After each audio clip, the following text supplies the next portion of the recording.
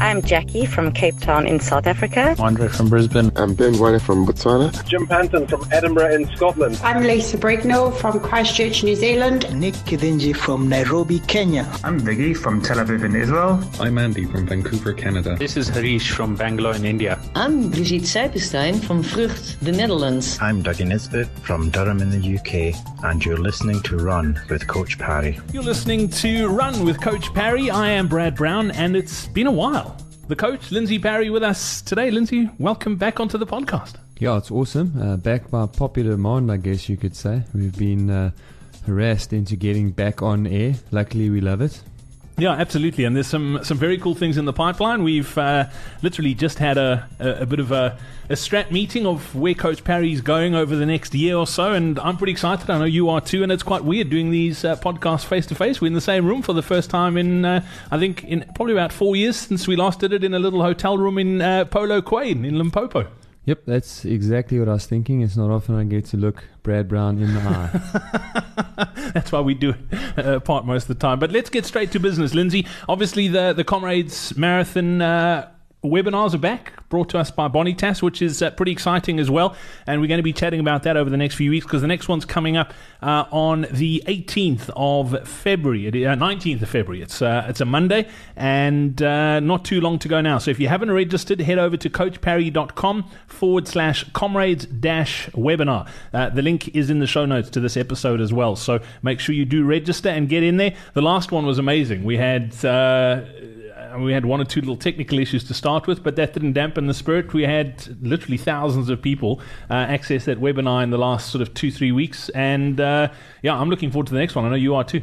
Yeah, and I think as the momentum grows and we interact with more people, it's just really exciting. And I know it gives you a lot of energy. It gives me, the more people we interact with, the more energy I get. Absolutely. All right, let's get into a question. And this one, funnily enough, was a question that we got on the webinar as well. This person obviously hasn't watched that webinar, but it's an important question, and I thought we'd answer it on the podcast today. It's from Shuit, and Shuit wants to know, how many marathons and ultras should we run before Comrades, and how should training volume increase as we go through February, March, and April? If you've already qualified for Comrades, what should the pacing plan be for a sub 11 hours? The first thing I'm going to jump in is get yourself a Comrades Marathon training program with comrades.com. You can also link through on coachparry.com. The links are there. You can get yourself a training program that'll help you with sort of from a volume perspective. But the rest of that question, Lindsay? Yeah, and I think that's you raise an important issue there. Get on the right program for you. So if you've got the appropriate marathon time for a sub 11, follow the sub 11 program, and that will get you to the kind of volumes that you need to get to. You spoke quite a lot there, so I lost the rest of the question. No, it was basically asking how many ultras and how many marathons should you run between sort of January and Comrades? Yeah, so look, again, it does depend a little bit on the medal that you're going for. In this case, you're going for a bronze medal, so I'm pretty comfortable with 2 marathons and 2 ultras. Now, those 2 ultras include the Comrades long run. That's quite a common misunderstanding that I get. People then I say 2 marathons, 2 ultras, and they go out and do that, and then they also do the 50k long club run.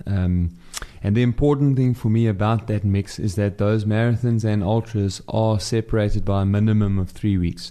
3 to 4 weeks should pass between each of those, and you can do it in a 1 marathon, 3 ultras, or 3 marathons, 1 ultra. But what we're really looking at is 4 runs in total between middle to end of February and 4 to 5 weeks before race day. You're looking for 4 runs of 42 Ks or longer. All right, fantastic. The second part of that question is if they've already qualified for Comrades, and this comes down to chasing seedings, which we spoke about on that webinar as well, what should the pacing plan be for a sub-11 Comrades? Yeah, so those then should be training runs.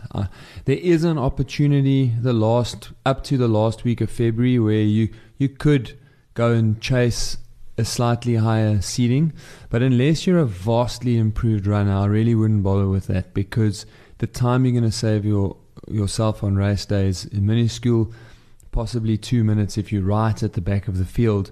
But if you train properly now and you use those marathons as training runs and don't let them interrupt the flow of your training, you're probably going to be a much better than 2-minute runner by the time you line up at Comrades.